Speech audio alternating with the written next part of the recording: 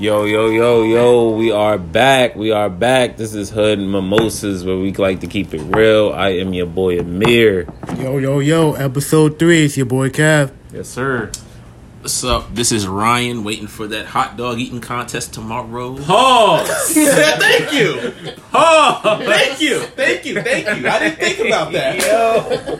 Yo, what's going on, man? It's Brandon. Welcoming everybody back for another exciting episode of the HMPC Hood Mimosas podcast. Mimosas. So, let's get it, man. Let's get it. Sir. Let's get it. Yes, sir. We about to start it up. We got issues today. Today, we are dedicating this episode to the entitled and privileged Karen.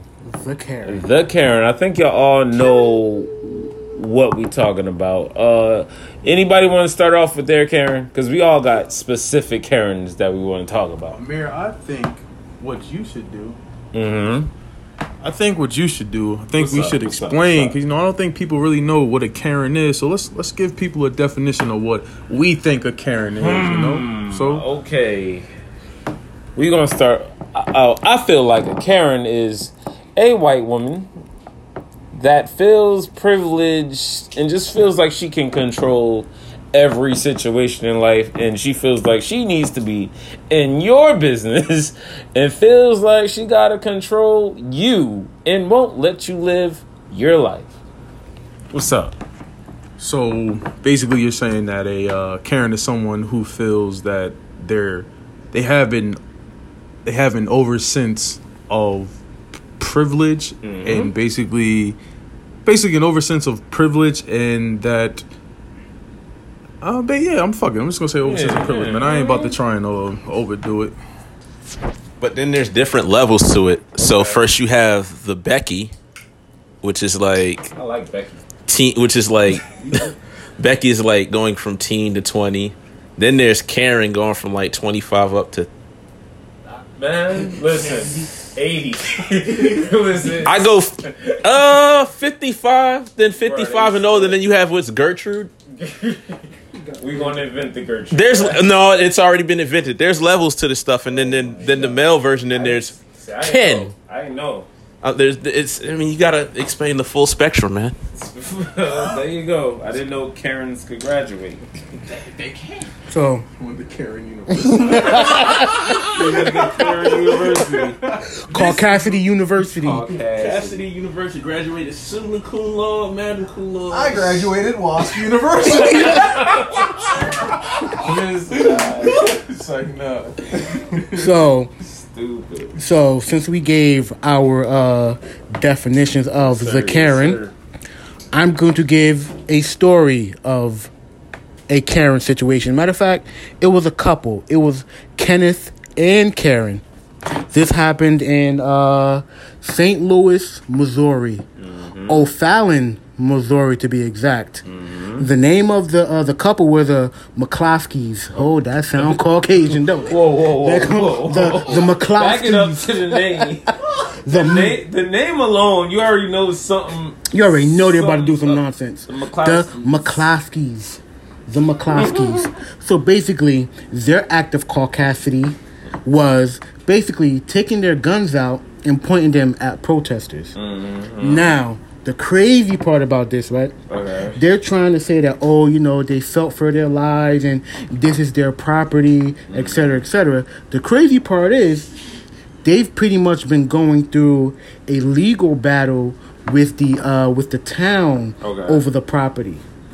They're trying to say that it's their property, but the town's saying no. This property is for the neighborhood. Shut up, Karen. Yes. Karen, Kenneth. Shut shit up. It's not your town, Karen. So basically what they're doing, they were trying to defend something that wasn't even theirs. Caucasity. You know what I'm saying? Boo! Go home and take your potato salad with you. Mayonnaise. That's too much mayonnaise. There's too much mayonnaise. Yeah, so basically, they felt like they could take the law into their own hands. Okay. On something they pretty much had no authority over. Wow. They had no authority. You know, they're standing on the lawn with their guns drawn or whatever, pointing at the protesters, trying to, you know. I saw that the dude was holding a gun, right? Yeah, he was holding an assault rifle, and Karen McCloskey was holding a handgun. The McCloskeys. The McCloskeys. She was holding a handgun. Whoa. So it's like, you know. Question. What's up? Wasn't the guy a district attorney or some type of like? Yes, they both were attorneys. They both are attorneys. And she was holding a handgun. Yeah, they both are attorneys. They had a whole like cannon on them. Yeah. What are you trying to do? What are you going to do with that? Like he was ready for war. What are you going to do? He was going to shoot. Bruh. You got a Karen too, I heard, right? Oh man! All right, so this specific incident happened in a Chipotle in Auburn Hills, Michigan, I believe. Okay. So what had happened? The incident was this specific Karen bumped into a African American lady or black lady. Okay.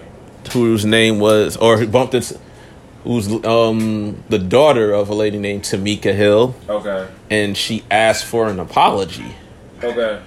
The Karen asked for an apology. Wait, she bumped into her at the parking lot, right? In the parking lot outside of the Chipotle. Okay. And she asked for an apology. Right. And like from what I saw with the video, it got escalated. And she started, and then Tamika, she started talking to the lady and started. They got into it. They basically got into it, and at the end, like basically point blank, the incident brought to the point where the Karen drew a gun. Yeah, you know the husband on the other side, he drew a gun as well.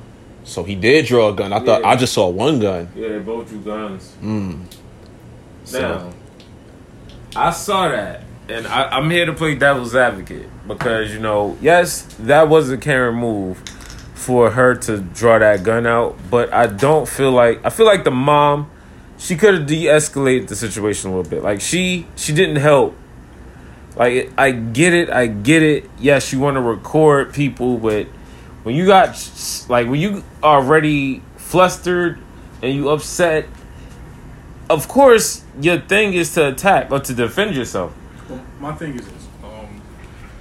I get the whole thing that you say that, you know, her mom could have handled the situation differently. But my thing is, at that initial time, you're not really thinking about, you understand how you could have done something. You know what I'm saying? We all have a plan of action. We all have a plan A until it's time to act on plan A. You know what I'm saying? And it's sort of like, I think she was one of these ladies that, just like everybody's like, yo, if I ever get encountered by something, I'm not going to react to that. But then when you really get encountered by something that you don't necessarily think you're going to be encountered by, you tend to react different, and you don't know what happens, and especially what's going on right now. Yeah. And the tone of the lady, because it's we already know what the situation was. You get what I'm saying? So I wouldn't say that she could have handled. I think she handled it like anyone else would have handled it. Okay.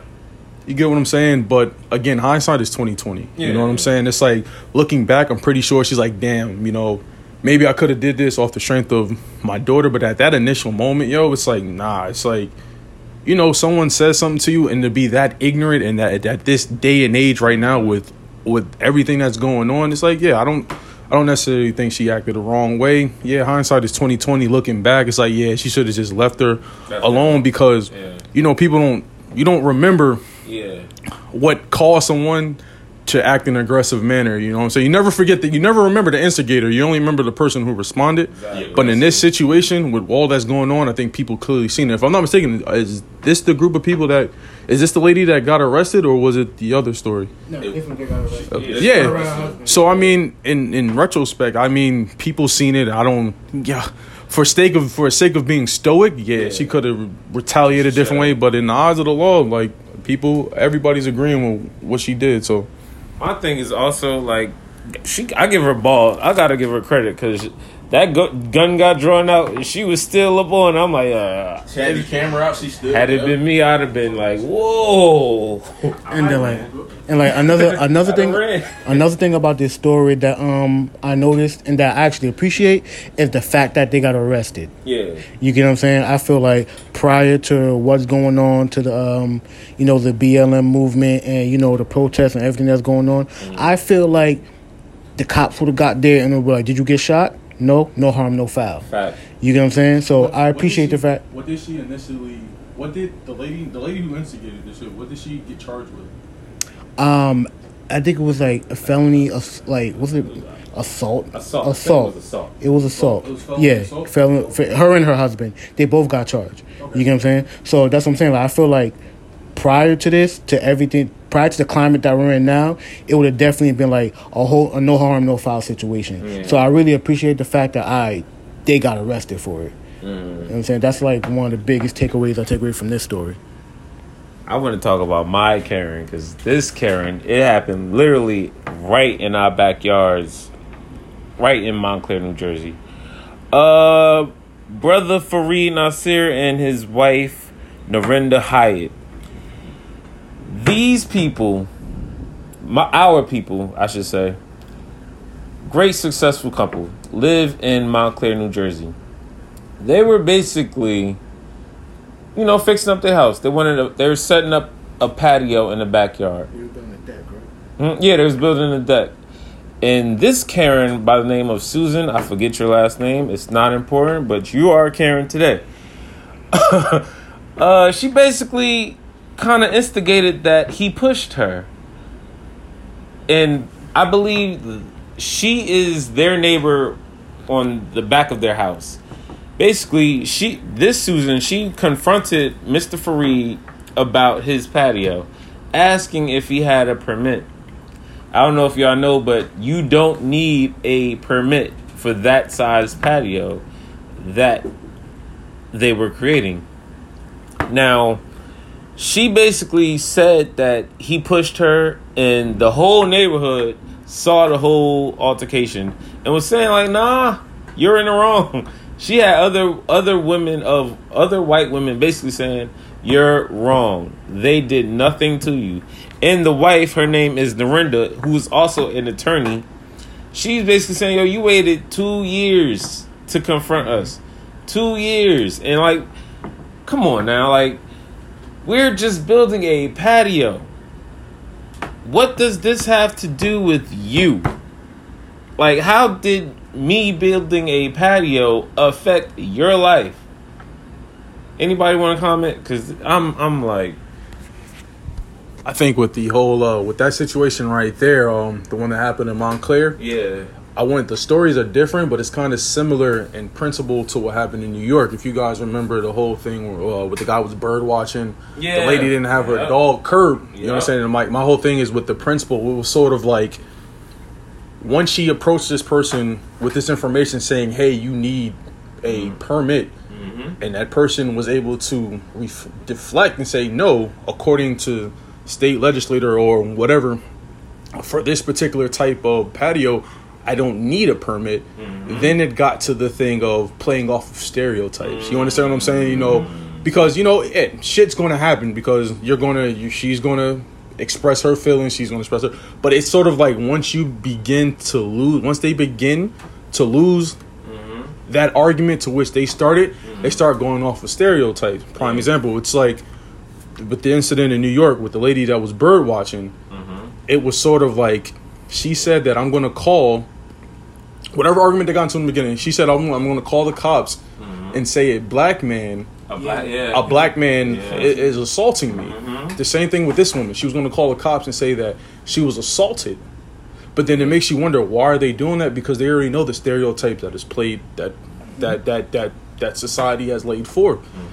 You know what I'm saying? And that's just the biggest thing. It's not really the acts in which these people are going. It's the underlying principle to which they feel this they feel this sense of entitlement that doesn't exist. You understand what I'm saying? So it's like, and talking about that, I mean, I don't necessarily think it was, the initial act. It's just the underlying principle that these instances have. It's sort of like they feel entitled to if I say you have to do something, you have to do it. Yeah. And if you don't do it, and if you're able to articulate why you're not doing it and the shit is correct, then they're going to use the police and make up some exaggerated story in the fact that you being an African American or any other minority, based off of the stereotypes that we have in this country, that it's going to be in their favor. You know, and that's just small. Not to cut you off, but I feel like they're weaponizing the police, and like that's like the most sinister thing you could do, especially nowadays, because R.I.P. George Floyd. Like, we all seen what happened, and I mean, like, yeah, don't weaponize the police on us like that. That's we can either get a ticket or we could die, or life in prison. And that's like, yo, bro, come on. Don't use your privilege to hurt, to harm. If anything, help us out. We all human at the end of the day. Anybody got another Karen to talk about? I got another Karen, but I wanted just to add on to that point about weaponizing the police. I mean, they've been weaponizing the police against us since the Jim Crow days, technically, if you want to say that. They even used, I mean, you could take it to Birmingham, Alabama, where they were weaponizing the police and the fire department. But then when you look at it like that, when you talk about police, you have to remember how this organization was started. You know, the fraternal order of police was invented to do what? Catch runaway slaves. You understand what I'm saying? So it's not necessarily a thing of weaponizing something. That weaponization was already there. You're just using it to your benefit. You know, and it's like, you know, even with the whole shit with Karens, which I fucking find hilarious, yo, like, because it's funny how this shit evolved, because it was literally, if you remember the whole shit with Karen, it was on some shit like, oh, this is Karen. I want to speak to your manager. Now it's like, yo, this is Karen. I'm gonna fucking, like, I don't know what the fuck she's gonna do. Like, you know what I'm saying? And it's just crazy how Karen fucking evolved. And it's just like, yo, like I said before, like, I'm against fucking cancel culture, but you have to fucking cancel Karen, bro, because the stuff that, the incidents that you've seen, which involve police, which turned into fatalities, this has started off of interpretations off of people labeled as Karens and Kens, and they're a very big detriment to society. You understand what I'm saying? Yeah, you know what I'm saying? So, like, that's the original Karen right there, you know, and she had the nerve to say on her deathbed that, you know, this mother, like, she was fucking lying. So it's like, you know, crazy. But yo, fuck all that. I mean, you know, we're young black African American kings in here. Like, yo, y'all got your own personal Karen stories? Not that I could think of. Nobody has a Karen story, bro? I'm trying to think. Oh, wait. So we all had... Hold on, I got a Karen story. So, basically, I work at retail, right? This young lady, Karen, she came into my store with used shoes, right? Used shoes. Like, like beat down. So she comes up to me and my coworker, and she was like, I need to return them. Me and my coworker look like, yo, you just ran like 5 miles, you know what I mean, played tag, did manhunt in these shoes. Like, yo, these shoes are... Did about 20 like, somersaults. we can't take it back. What are you talking about? So she's having a fit. And then she goes, I'm going to have my 5-year-old son tear up the whole store. What can you do about it? Like, at this point in time, we're like, you know what? Like, just let her have it. Like, we'll just, like, mark off the shoes and, like, destroy them or whatnot. You know, typical retail shit. But it's like, for the simple fact that you had to, you even brought your little son to terrorize the store. It's like, yo, really? Is this necessary? But I want to mention another Karen in California. I know y'all seen it. I hope y'all saw it. It was a young lady. I don't even know the names. I don't know names, but they went back and forth. She went back and forth with a Hispanic lady, and the Hispanic lady ended up smacking her.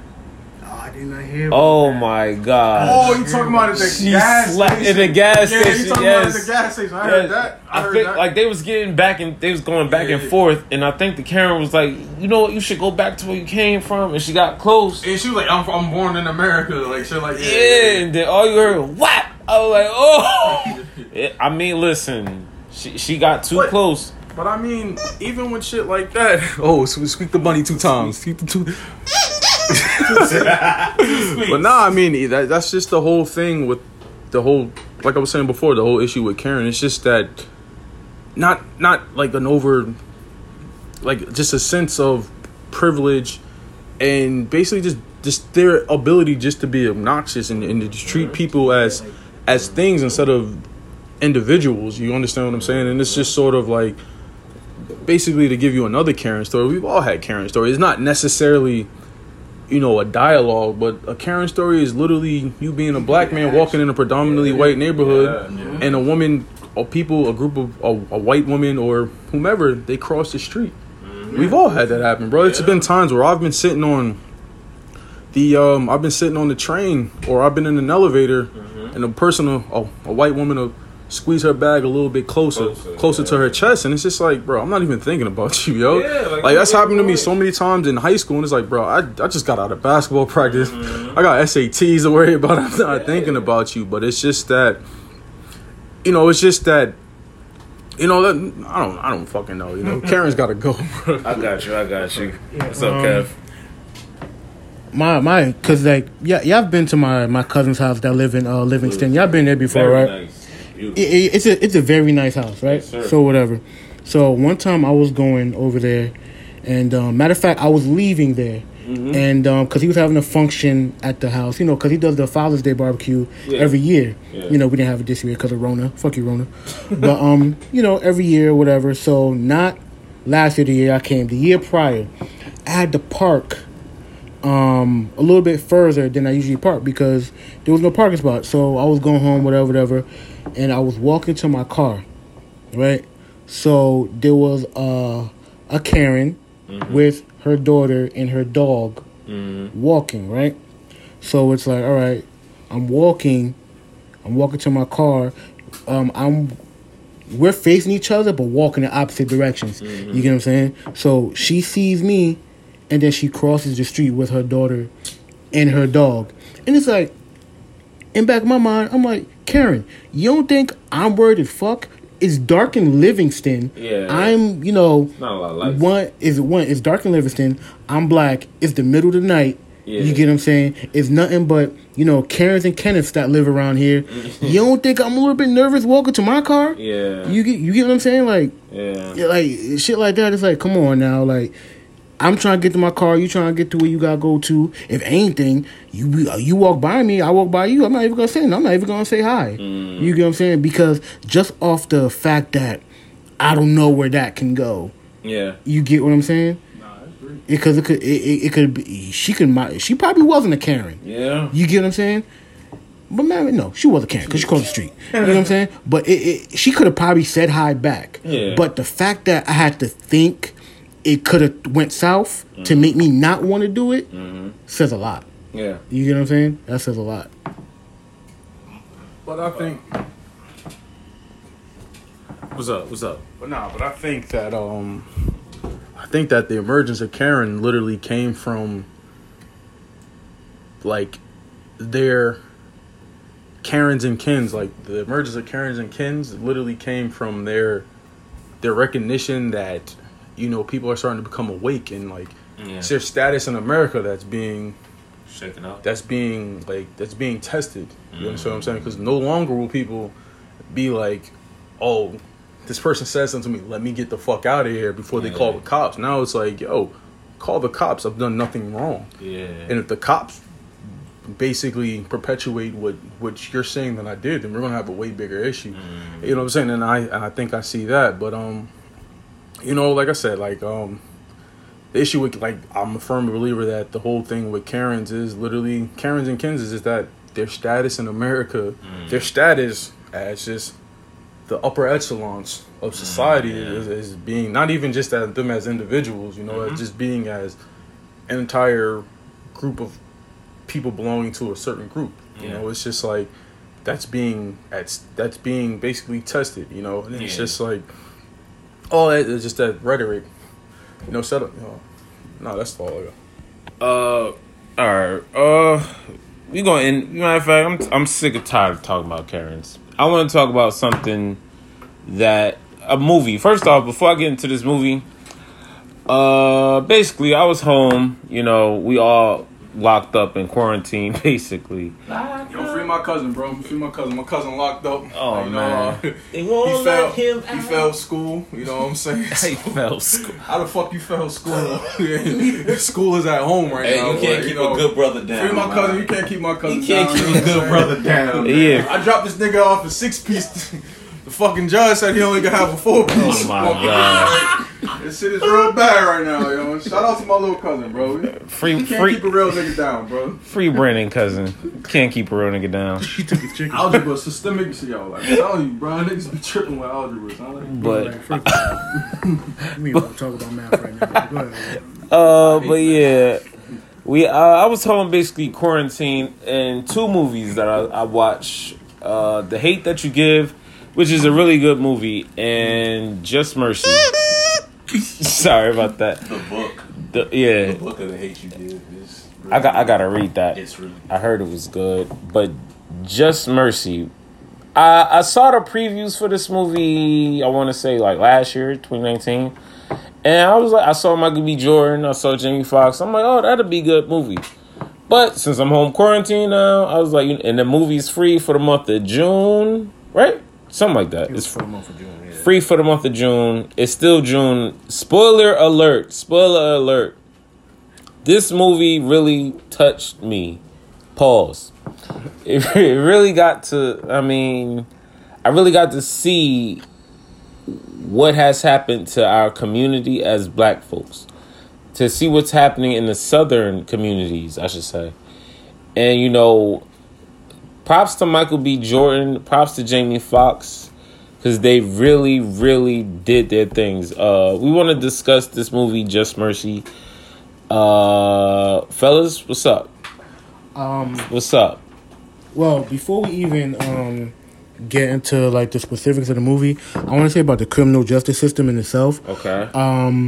A lot of us say that, you know, the criminal justice system is corrupt, it's not working, but in all actuality, it's working how it's supposed to. Mm-hmm. You get what I'm saying? It's basically to oppress and keep us down. Mm-hmm. You get what I'm saying? I feel like that's one thing that we gotta realize. Like, it's doing what it's supposed to do. Not to cut you off, but that movie did highlight a lot of exactly what you're saying. Yeah, you know what I'm saying? Give the background of the movie. What's the movie about?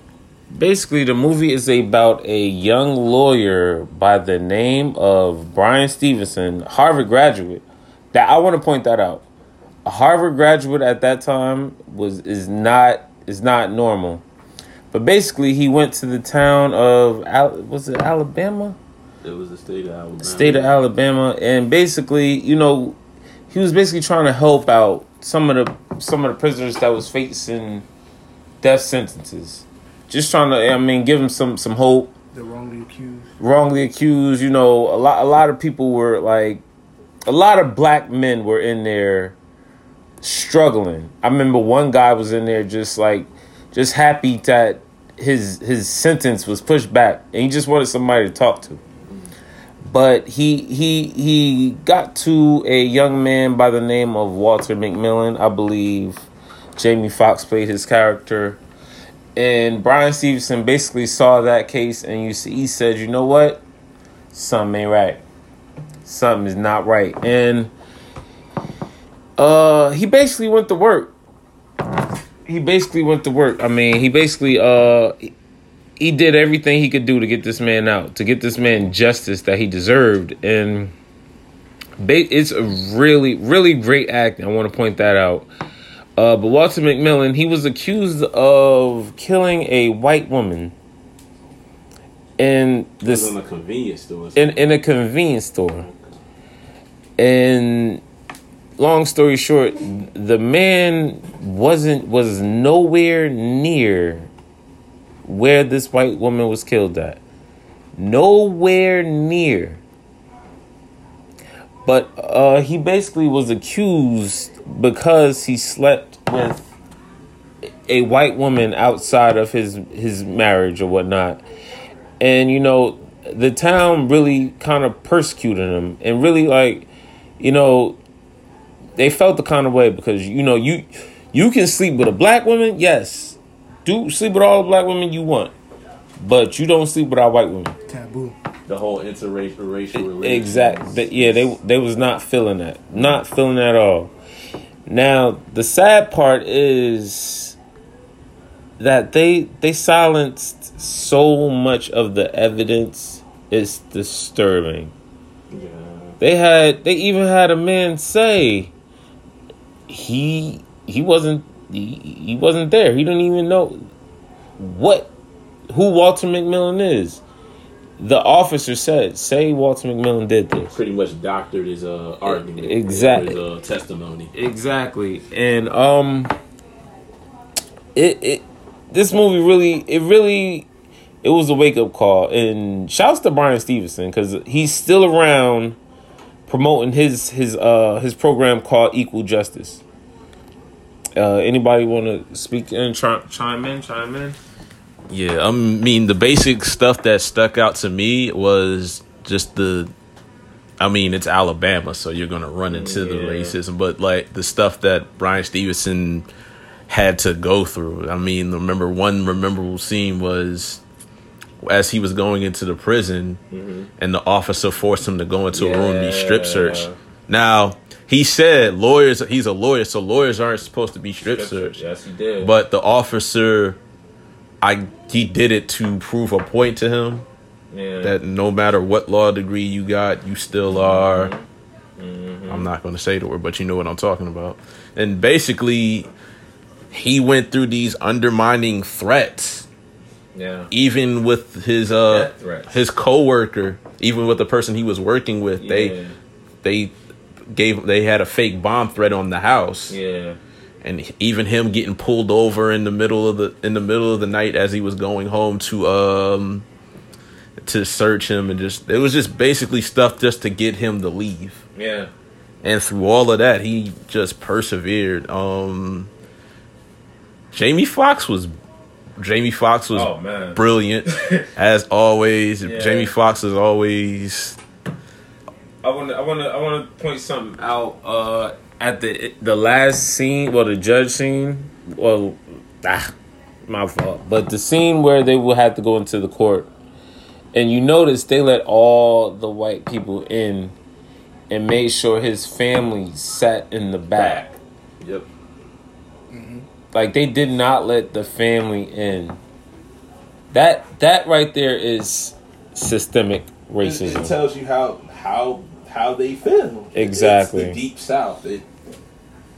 What's up, Kev? And another part of the movie that really stuck out to me was towards the end when the prosecutor Tom Chapman when he went up to the judge and basically was saying like, yo, like he was because he first of all he knew what he was doing was wrong, and he cared that what he was doing is wrong, but at the same time he was scared to do the right thing. You know what I'm saying? I think I done dropped the goddamn mic. I done dropped the fucking mic, but yo, basically, basically just adding on to what these guys said. The movie was a great movie, but I think the main part that they're missing, and I think the main part to take away from the movie was the reason as to why they chose this individual. You know what I'm saying? Well, I forget what was his name. Walter McMillan. You remember in the beginning, Walter McMillan, he was an adulterer, but that wasn't the bad part. The fact was that he cheated on his wife with what? A white woman. Yeah. You understand what I'm saying? So it was a part in that movie to whereas people were talking and they were saying that he was saying that he went from being an adulterer to cheating on his wife with a white woman. And with that, he became basically the best. He became an outcast, and with that was their way of getting back to him. You know what I'm saying? There was another movie. It doesn't have anything to do with. It's not similar in basically the tone of the movie. But it was a movie called The Express. It's talking about Ernie Davis. Okay. And it was an instance where he was at Syracuse, and they were talking about the other first black recruit, Obeda Stone. And Ernie asked the guy, like, "Oh, what did he do?" And, they chased him off. He's like, "Oh, what did he do? He hit the coach. He was causing a ruckus." It said worse. He was sleeping with a white woman. You understand what I'm saying? So let's just look at the tone, because when you think about that, that's a very important piece of that movie. Yeah. Even when it first started off, he had that dialect with that sheriff already. Mm-hmm. They never hinted to it at first, and I'm spoiling the shit out this movie, but again, forgive me. But it's like they already had that dialogue. They already had an understanding of who each other were. Mm-hmm. So that was their way of getting back from. That was the way of basically Alabama getting back at him for basically breaking an unwritten rule. Yeah. You know what I'm saying? You stay in your place, we stay in ours. But that just goes to show you that the disparities within the criminal justice, especially in the South, dealing with the death penalty. But I just wanted to just touch up on that. Definitely a great movie. Please go watch it. Highly recommend. 5 stars. Hood Mimosas 5 stars. We rated 5 stars. Yeah, 5 stars. Yeah. But since we're talking about injustices, we want to shout out. Hold on, I want to jump to our sports section, but we want to shout out Maya Moore. Brandon, you want to take it away?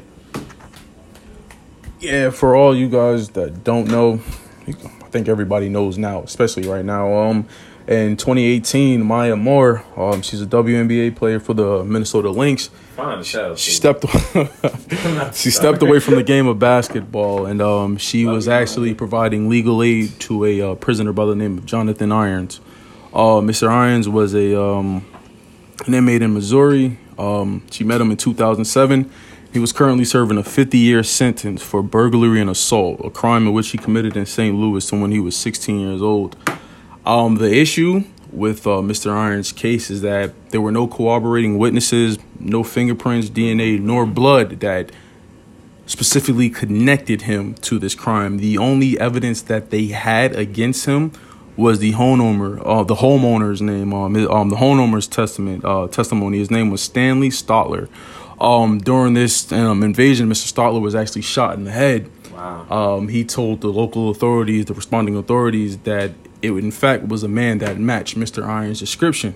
Mr. Irons was actually taken into custody by police, to where police claimed that he admitted to these crimes, but nothing was recorded. So that was the issue with the old situation. So Maya Moore got wind of this. She basically put her career on the line to fight for injustices. Mm-hmm. Fun fact is that this case was actually denied 6 times. On the final time that it actually was passed through legislation, passed on to the higher authorities, the Supreme Court actually listened to 6 hours of testimony from his defense. And, I'm glad to say that Mr. Irons was awarded his freedom. Amen. And clap it up. Shout out to Maya Moore. And shout out to... Basically, I'm just going to put them on that platform and call everybody out. Shout out to the women of the WNBA, because this has created a domino effect, because not only is Maya Moore still continuing this fight for reform, she's also got another, colleague of hers from the WNBA, a woman by the name of Renee Montgomery, another great WNBA player, stepping down to basically call out these injustices and to challenge the system, and actually to be the voice for some of these people who didn't get adequate legal representation or are victims of prosecutorial misconduct. And basically linking this with the movie of Just Mercy, it's just like we need more action from citizens, and most importantly for those who have the platform to make change. And, I want to take this time to really call out, not taking anything away from WNBA players, because what they're doing is excellent, and hopefully they set the example for other people to follow.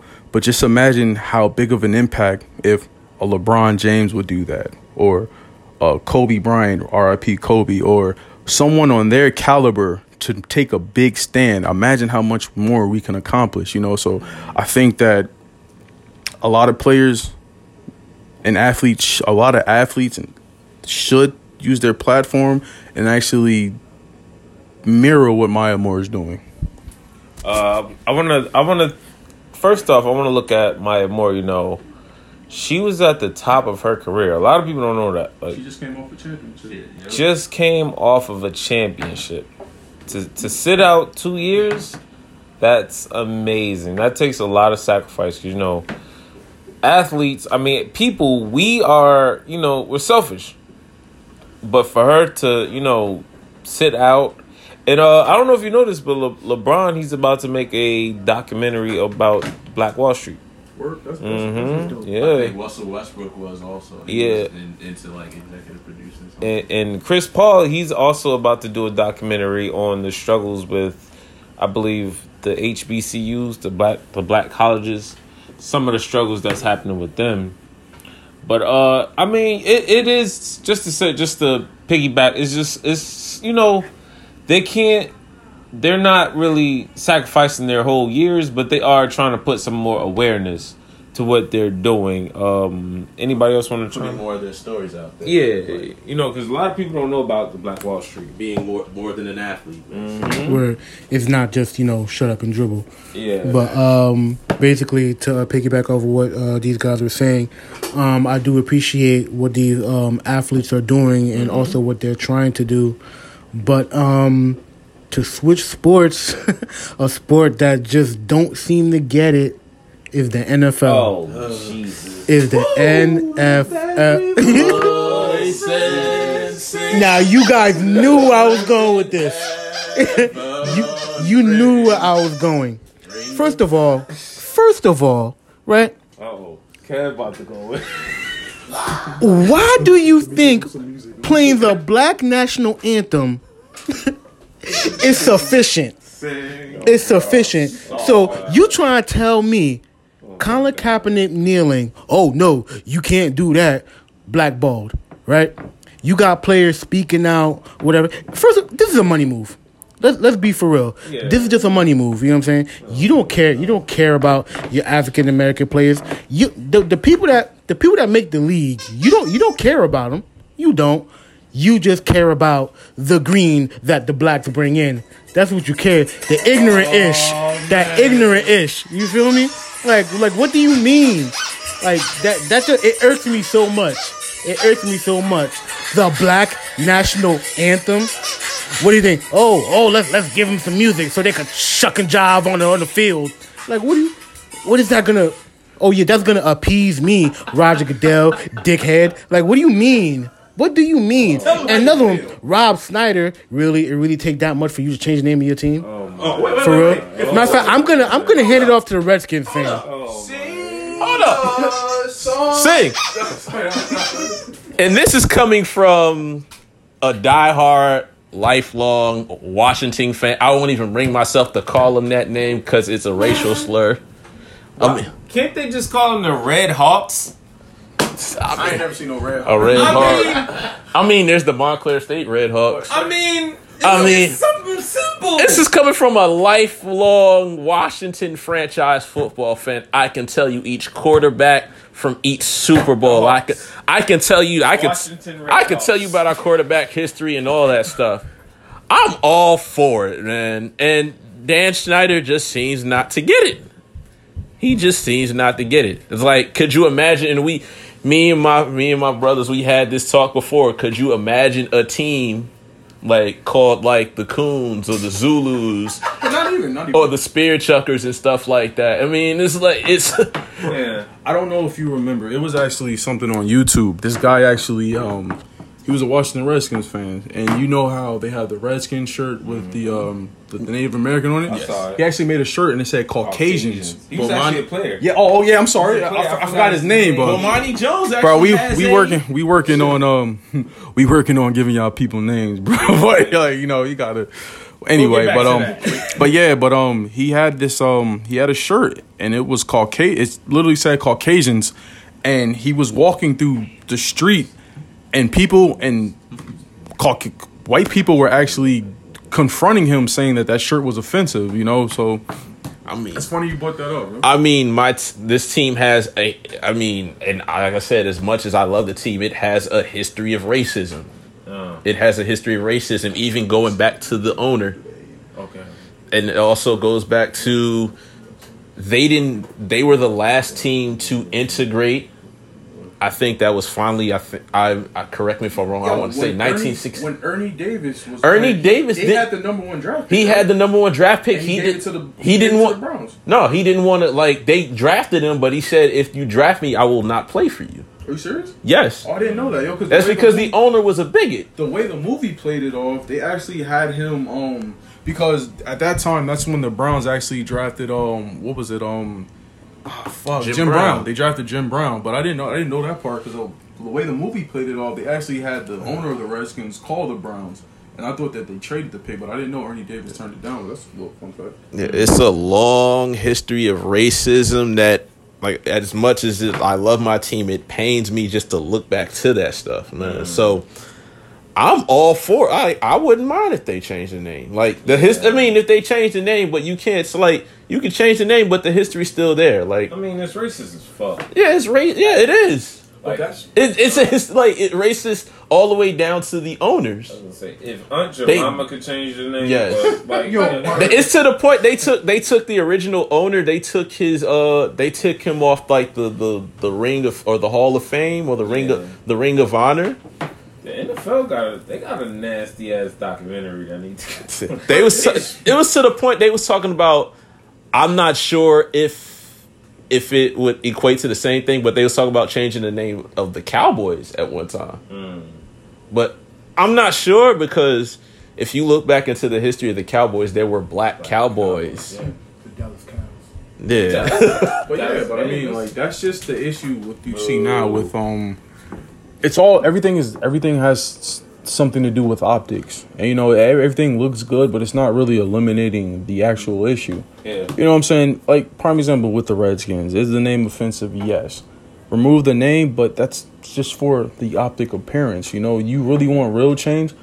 It's not a lot of minority owners or head coaches in the NFL. Address that issue. How do you have an organization that's 70% makeup of African Americans, but yet you have no one in management nor leadership positions? That's an issue. And I think that's the biggest problem with a lot of stuff that's going on now, especially like with canceling this and canceling that. I'm not, like I said, I'm really not for that because of the optical illusion. Like, yeah, it looks good, but it's not really eliminating the problem. Yeah. You know what I'm saying? We have people's ear, but it doesn't matter if you have someone's ear unless you don't have any legislation or anything to reflect, or real justice to reflect that mindset, And it's just like, if a racist person, if a Klansman takes off his hood, does he stop becoming a Klansman? Exactly. He just clears up the optic. You know what I'm saying? So that's something that you have to really perfect example. Duke was ahead of the Ku Klux Klan. You know what I'm saying? So it's just like, take the hood off and become a politician. Like, do I agree that the name?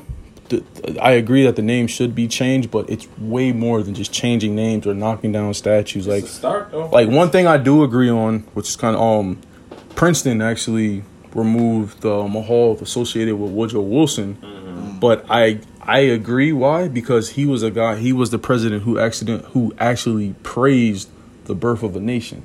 Wow. You understand what I'm saying? So I get that. Yeah. So it's just like, I'm all for changing things that may offend people. Not really a fan of like arguing pronouns, because that's literally what it is. Yeah. But I'm more big on the optics are one thing, but you have to create change from within. Really look at the scope of your organization and literally see, like, look, if you have something that's 70% of a specific ethnicity, then at least I'm going to say 35 to 40% of your executive team or your leadership board should reflect that. Yeah. You know what I'm saying? And that's just my biggest issue. And I'm calling out the NBA too, because the NBA is the same fucking way, but they do a better job of hiding it. You know what I'm saying? They allow players to have that platform to where it's like, oh yeah, you can wear Black Lives Matter on your jersey, but then it's just like, that's for what? It's optics. We're arguing optics. It's like, bro, That's not what players really want. That's not what society really wants right now. At the same time, they give them that chance. Platform. They give them a platform.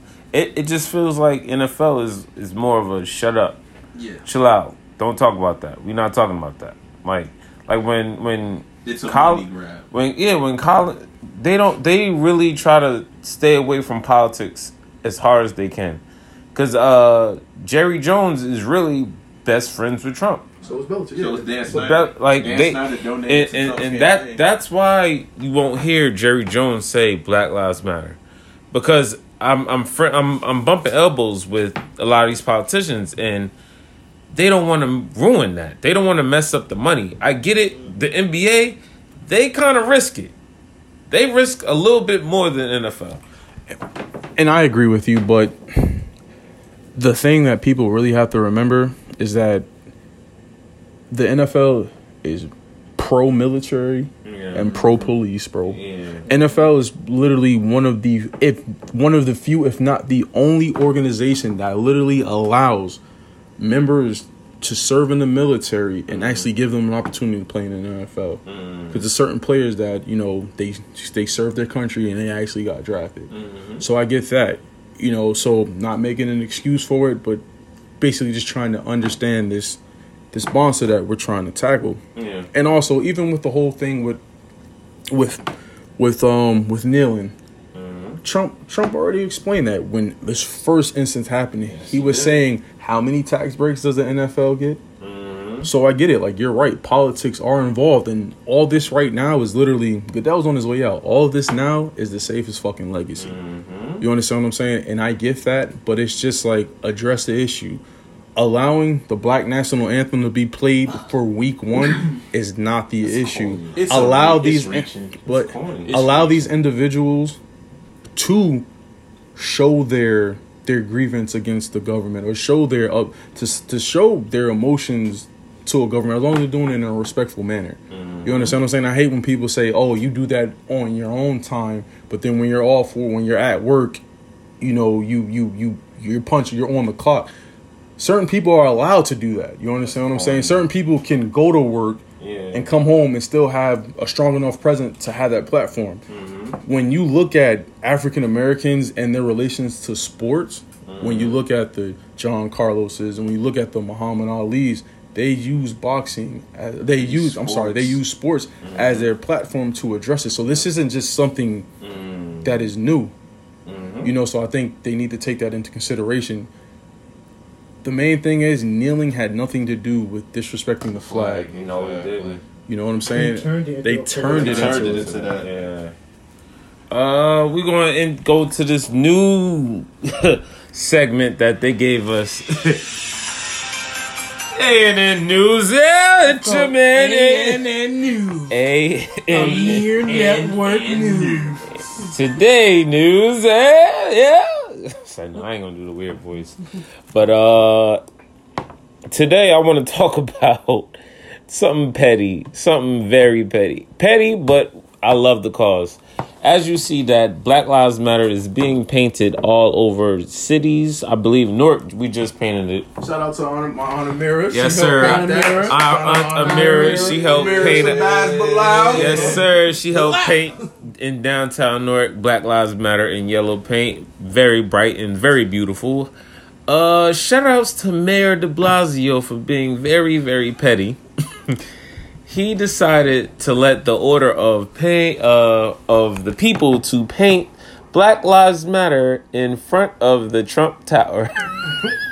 That's petty. Yo, how petty you gotta be. I love it. That's petty. I love it. Right? Yes. So every time you go to the Trump Tower, you will see Black Lives Matter painted in yellow. Petty boy Floyd. Today, Mr. Pop Smoke, rest in peace, he released his album. Anybody hear it? I heard the first half of the album. Okay. So far I like it. Nice. I like it. That's what's up. I didn't have a chance to listen to it over it all, but I did hear good reviews. Nice. Rest in peace to Pop Smoke, man. And shout out to 50 for finishing the album. Yeah. Shout out to 50 for finishing his album. That was you much get what I'm love. saying? He got input from his mom on the album art and all that. Shout out to 50. You heard the whole issue with his artwork with Virgil? The first artwork was horrible. Yeah, bro. Virgil Abloh. It looked like he just literally It looked like he just literally just threw something together. Yeah. It don't matter. Come on, Virgil. Honestly, Virgil. I started listening to the Pop Smoke album. It's a pretty decent album. I haven't finished it yet. I think it's gonna be really good. But also, bro, shout out to Westside Gunn for dropping his latest album, bro. Like Westside Gunn, like I've been telling niggas this for a minute, yo. He's starting to really become the top of like he's improving every time we hear him, bro. And I literally think he's slowly starting to become my favorite member of Griselda. You know, Nice. So Since we shouting out albums, shout out to the dude Nick Grant for putting out an EP album. Nick Grant's a rapper from South Carolina, but if you listen to his flow, it kind of has that Firm Fiasco AZ type flow. Nice. And every album he puts out, from the 88 mixtape to Return of the Cool to this current one right now, is called God Bless the Child, that he put out with a producer named Tay Beast. I always say Nick Grant is always consistent lyrically. He's never lacking. Just like I said, I highly recommend that you listen to him. And if you like ratchet trap music like I do, Gucci Mane dropped the album out too. But listen, we want to thank you guys. Thank you. This is our 3rd episode. What's up? We want to thank you guys. This is Hood Mimosas. I want to shout out my boy Dre for I Care Less Podcast. I want to shout out all my friends, my family. I want to shout out everybody. I want to shout out you guys because, we've been doing it very consistently. This is our 3rd episode. Third episode? I mean, we got to keep it going, fellas. But thank y'all for listening. We are out. We are. Yeah. Hood Mimosas. Shout out to my cousin Mary. Hood Mimosas. We out.